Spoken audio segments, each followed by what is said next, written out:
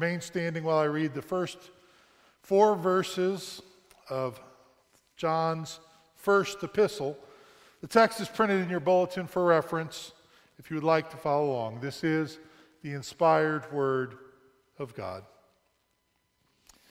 That which was from the beginning, which we have heard, which we have seen with our eyes, which we have looked upon and have touched with our hands, concerning the word of life. The life was made manifest, and we have seen it and testified to it and proclaimed to you the eternal life which was with the Father and was made manifest to us. That which we have seen and heard we proclaim also to you, so that you too may have fellowship with us. And indeed, our fellowship is with the Father and with his Son, Jesus Christ. And we are writing these things so that our joy may be complete. Thus ends the reading of God's holy and inspired word, our only infallible rule for faith and practice. The grass withers, the flower fades, but the word of our God will stand forever. You may be seated. Would you pray with me once more? Our Heavenly Father, we thank you for your word and thank you for this look that we're preparing to take into 1 John. Be with us as we study this book together.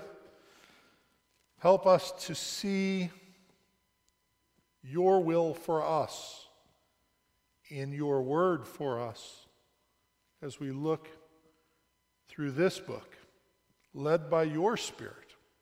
Give us ears to hear and eyes to see, that we might know the truth which is found in Christ Jesus, whose name is the only name by which we might pray, confident that you are hearing us, sure that we have salvation, knowing that we are your children.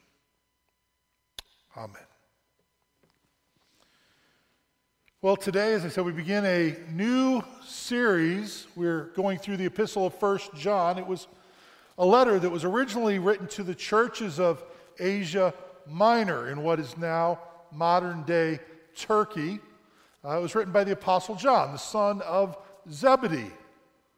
And he wrote it because there were problems in the church. I know it's hard to imagine a church that has problems, but it does exist, I understand. And so it was in the churches of Asia Minor. There were problems. There were problems that they had to deal with. And so John was writing to deal with that set of problems. And the main set of problems that was there had been this infiltration of this false theology.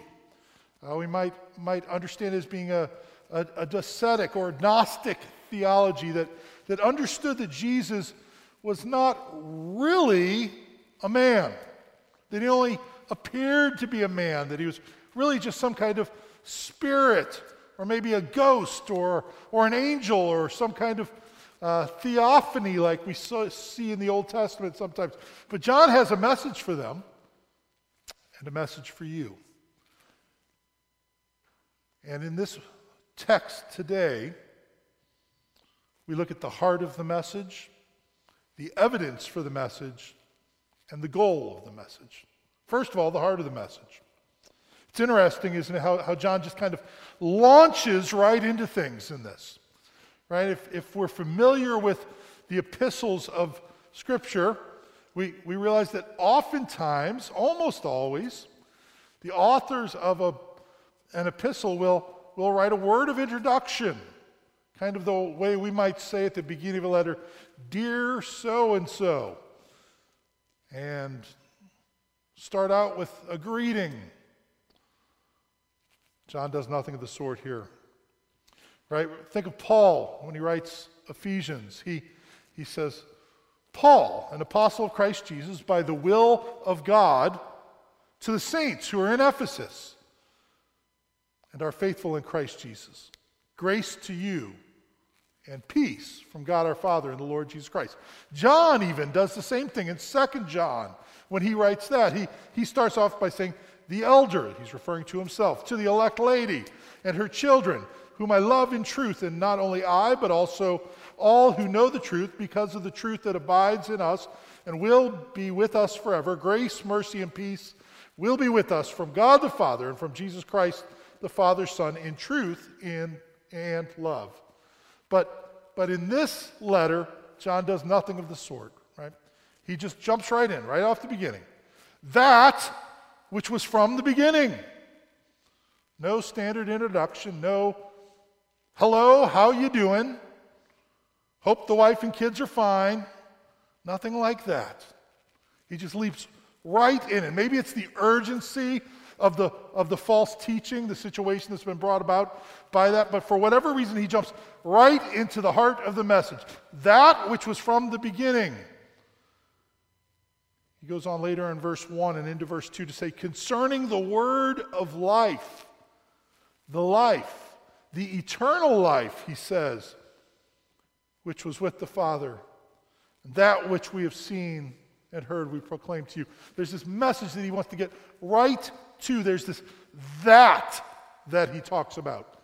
He refers to it here as the word of life and as eternal life that he feels compelled to talk about it. It mirrors, doesn't it, the opening words of John's gospel, right? The same author, of course. We just read those words a moment ago in our unison scripture reading. We spoke about how the Word became flesh.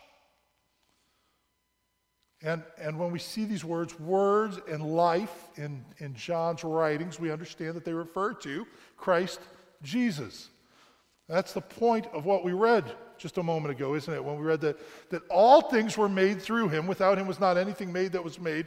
In him was the life, and the life was the light of men. The point is that the one who is the creator of all life and the sustainer of all life is life himself. Right? That's what he says. I am the way and the truth and the life. And I came, he says, that you might have life and have it abundantly. Right? It's an exclusive claim that Jesus makes. He says that if you really want to live life like life is meant to be lived, if you really want to have the life that God wants you to have, if you really want to live for all that life is worth, you can only do that through me. You can try it over here, you can try it over there, and you might think it's pretty good, but you're missing out. He says the only way to truly live is in union with Christ Jesus, because he is the source of all true life. And that's the exclusive claim that Christianity makes, of course, right? That we are, even as we are born dead in our sins. We are lacking life. And so he who is life comes along. And he has given his life for us on the cross, right?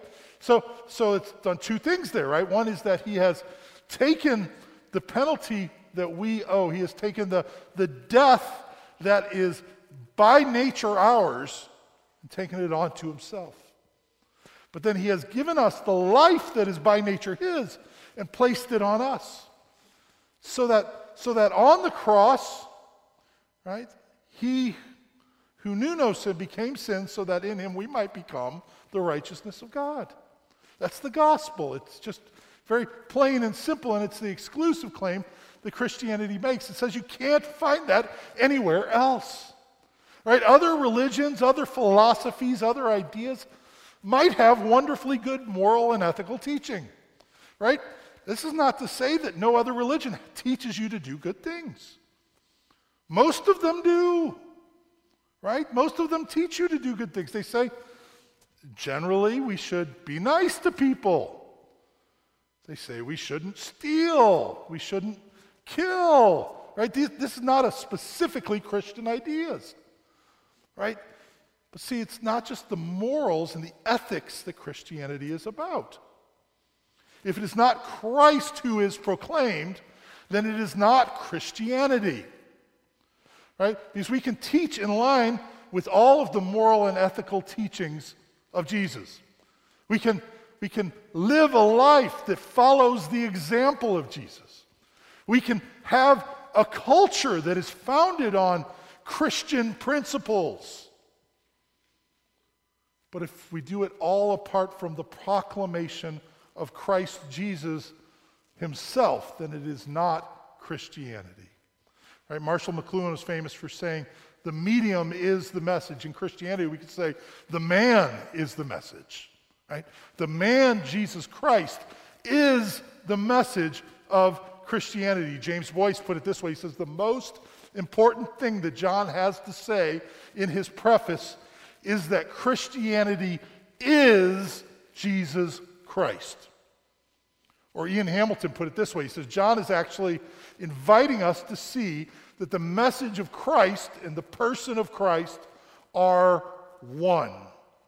Indeed, Jesus Christ is the gospel. They've got it right.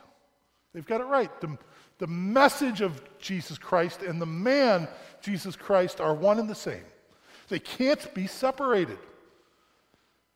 D.A. Carson really astutely gives a really good analysis of this, in that he thinks, talking about other religions, how you can separate the man from the message, right? You can take the ultimate prophet of other religions, the ultimate messenger of other religions, and take him out, and you can still have the truth that they taught, right? With Buddha, if you take Buddha away, you can still have Buddhism, right?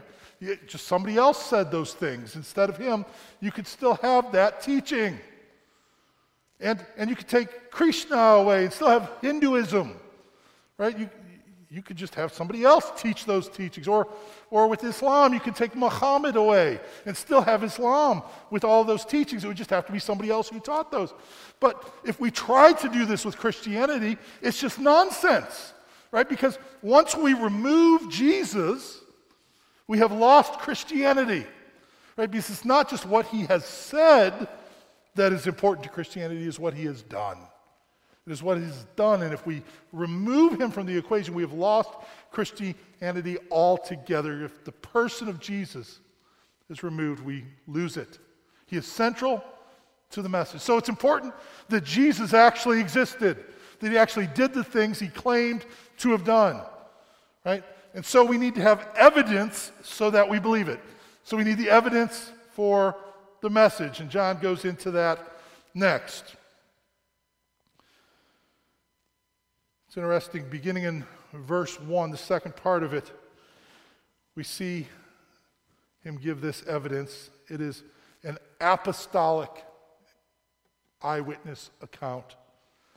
There are 13 uses in the first 4 verbs of first-person plural words, we, our, and us. What he's saying here is he's writing this. This isn't just him writing it on his own. He's writing it on behalf of a group of people, specifically on behalf of the apostles. Now, it's possible that this is later in John's life. It might be that all the other apostles are dead and gone at this point. But he's saying that he is writing still, not just on his own, but on behalf of them, whether they are there or not. He's speaking on behalf of them. Now, they're not the only eyewitnesses to Jesus. Of course, there were countless people who saw Jesus and heard Jesus as he lived and walked and taught. And there were, we're told in 1 Corinthians 15, over 500 who saw him after his resurrection. But the apostles we want to look to as the most important eyewitnesses to what Jesus had to say and do, because they're the ones who spent the most time with him. They're the ones that he especially invested his life into.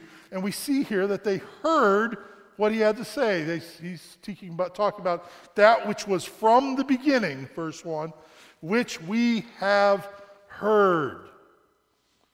You know, I can't imagine what that must have been like to hear the teachings of Jesus. I loved when I was in seminary. I spent 3 years in seminary, and it was wonderful.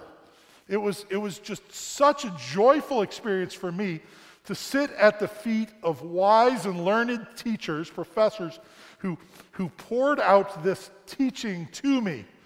And I was able to learn from them, and I loved it. It was so wonderful to swim in these waters of grace and of gospel, and to just dwell in the midst of that and to take it in all the time. But I can't imagine what kind of seminary experience it must have been for the apostles, right? Because their 3 years weren't spent at Covenant Theological Seminary in St. Louis. Their 3 years were spent with Jesus. With Jesus. What a teacher! The ultimate teacher. He who literally is the truth. Sharing that truth with them. It must have been wonderful. And we read in Acts 4 then, after Jesus has died and he has gone to be with the Lord, or he's risen from the dead and then gone to be with the Lord, we read that Peter and John specifically were sharing the gospel with people, and the authorities came to them in Acts 4 and said, hey guys, you got to stop doing this. You can't talk about this Jesus anymore in quite this way. And Peter and John answered them, whether it's right in the sight of God to listen to you rather than God you judge, for we cannot but speak of what we have seen and heard. Right? They were so impacted by what they had seen and heard that they couldn't not talk about it. Right? So it's what they heard from Jesus, but it's also what they saw. And we see that point being made here in 1 John. He says, which we've heard, which we have seen with our eyes, which we looked upon. Verse 2, he says, the life that was made manifest. Some versions say the life that appeared, right, so that we could see it. And we have seen it, he says here in verse 2. Further on, he says, which was with the Father and was made manifest or appeared before us. Again, verse 3, that which we have seen.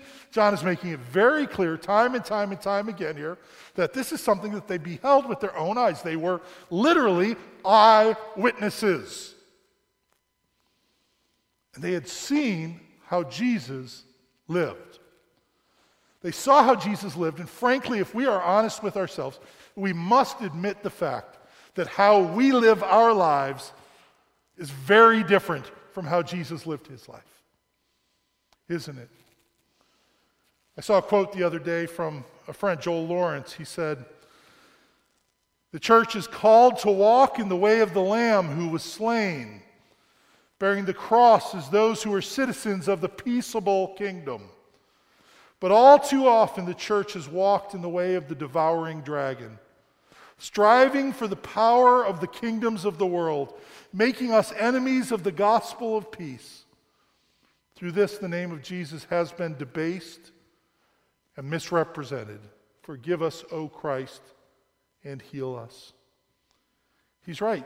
Too often we as the church look just like the world and nothing like our Lord. We hear the world's promises. We feel the world's pleasures. We see what the world values. We hunger for it. That's why the book of Hebrews, we read that the author of Hebrews tells us that we are to look not to the world, but look instead to Jesus, the founder and perfecter of our faith, who for the joy that was set before him endured the cross, despising the shame, and is seated at the right hand of the throne of God. We don't look to the world.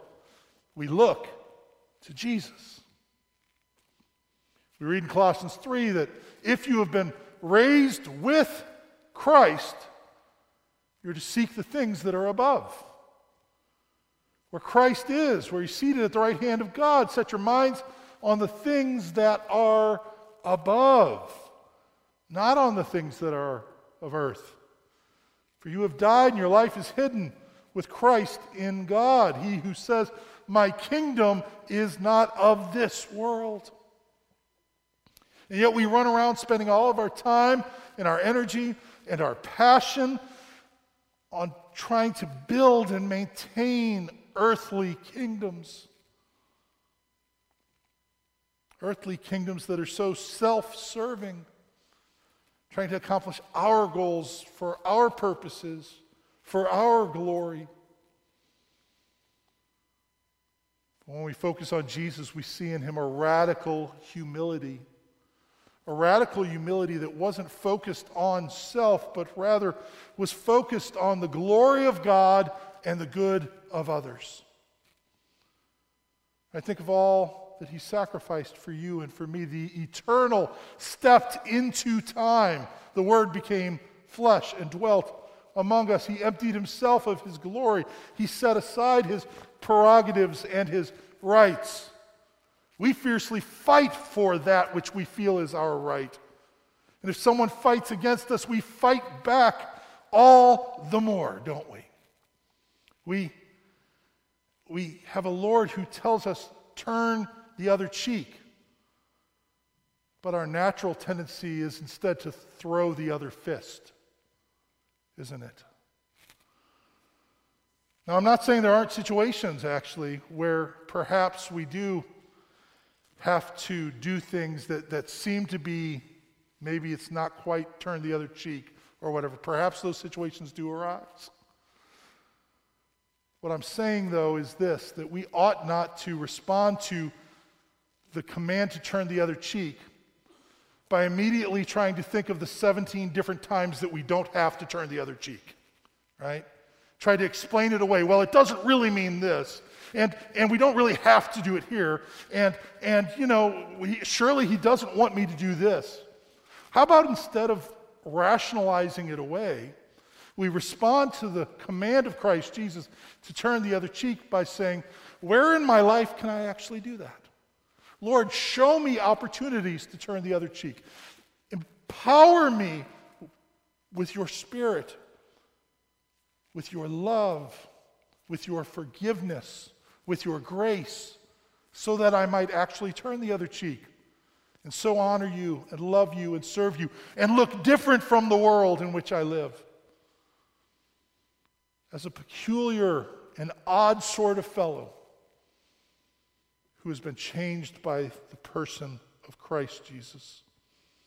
What would it mean for us to take up our cross daily and follow Jesus? What would it look like to love one another as he has loved us and gave himself up for us? What would it mean for us to be peacemakers in a world filled with turmoil? John is saying, we saw how Jesus lived, and we try to live the same way.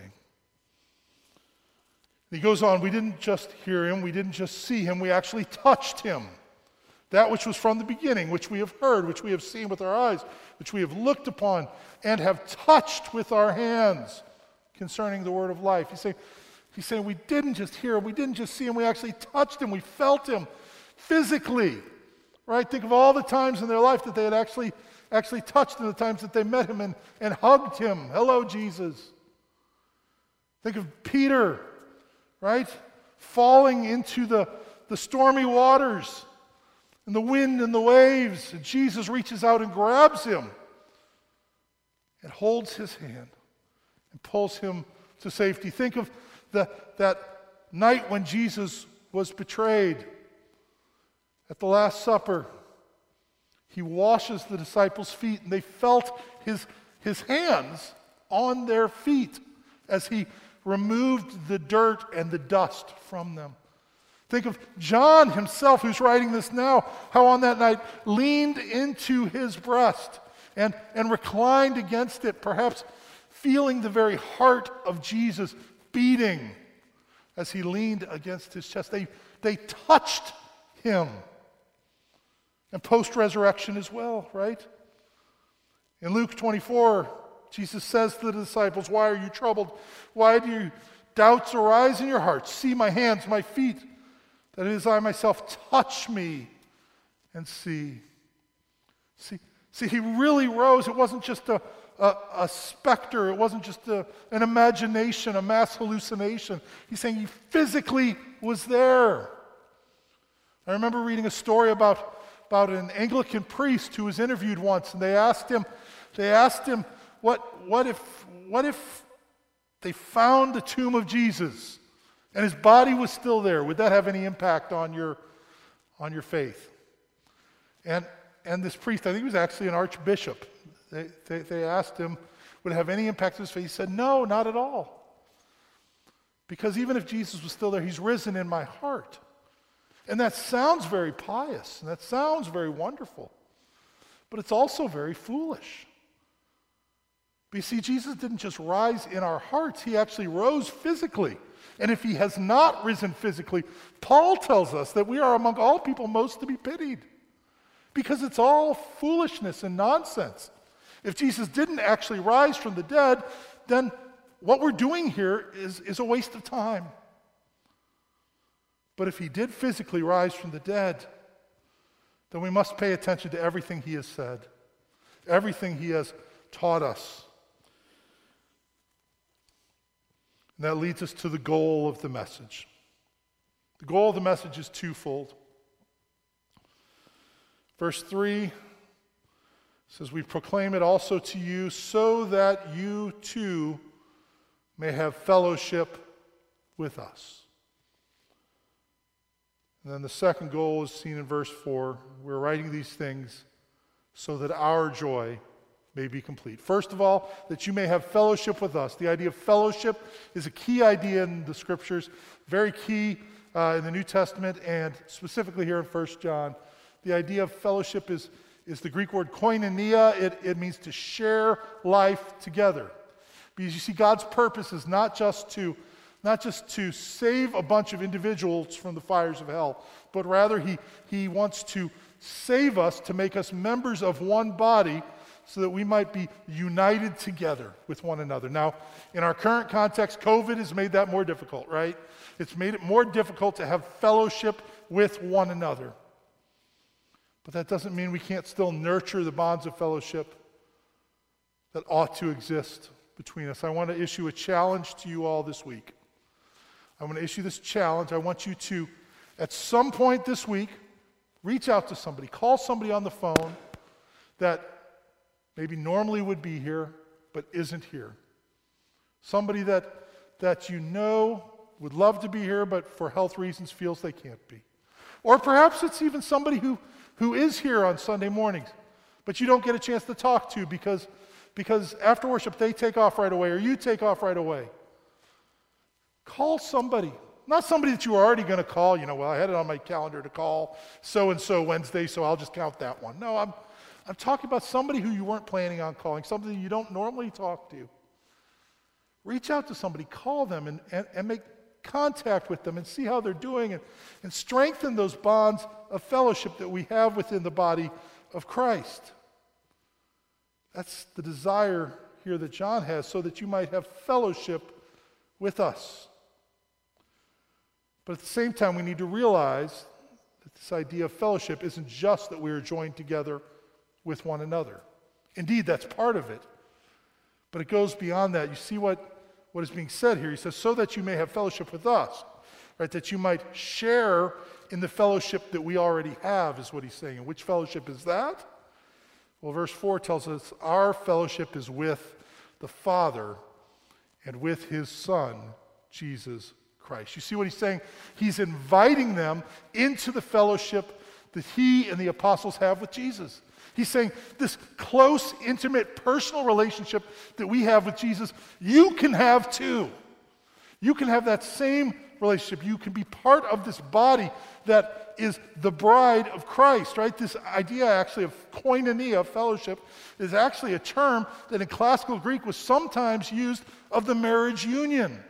You see, because that's the idea. We are to have the most intimate of relationships with Christ Jesus. The Bible tells us that this is the closeness with God that is available to us in Christ Jesus. So that we might be the bride of Christ. Paul says in Ephesians 2 also the household of God, the temple of the Lord. This is the idea. We are to be brought together in this way. One commentator says, we have no communion with the Father without communion with the Son. And no communion with the Son without communion with the apostles. And no communion with the apostles without receiving their written testimony in the communion of the church. See, the apostolic testimony of Christ Jesus as the risen Lord is what makes us one. It's what binds us together. You can have different favorite sports teams, right? You can root for Michigan or Michigan State. You can even root for Ohio State. I know, it's hard to believe. But the gospel breaks down barriers, right? And we laugh about that one, but it goes beyond other things as well. Socioeconomic status, educational experience. It doesn't matter. It could be different cultural and ethnic backgrounds. It doesn't matter.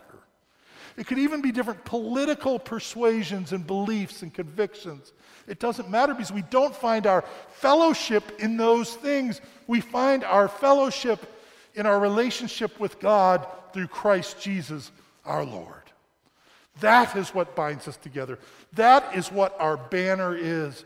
That is where we rally to and come together in Christ Jesus and the forgiveness that we have from our sins through him. Finally, it's interesting, he says that his goal is that our joy may be complete. He doesn't say that your joy may be complete. I thought that when I first read it, I thought that's odd. It seems like what he's saying, he's like, I want you to know this so that your joy may be complete, but that's not what he says.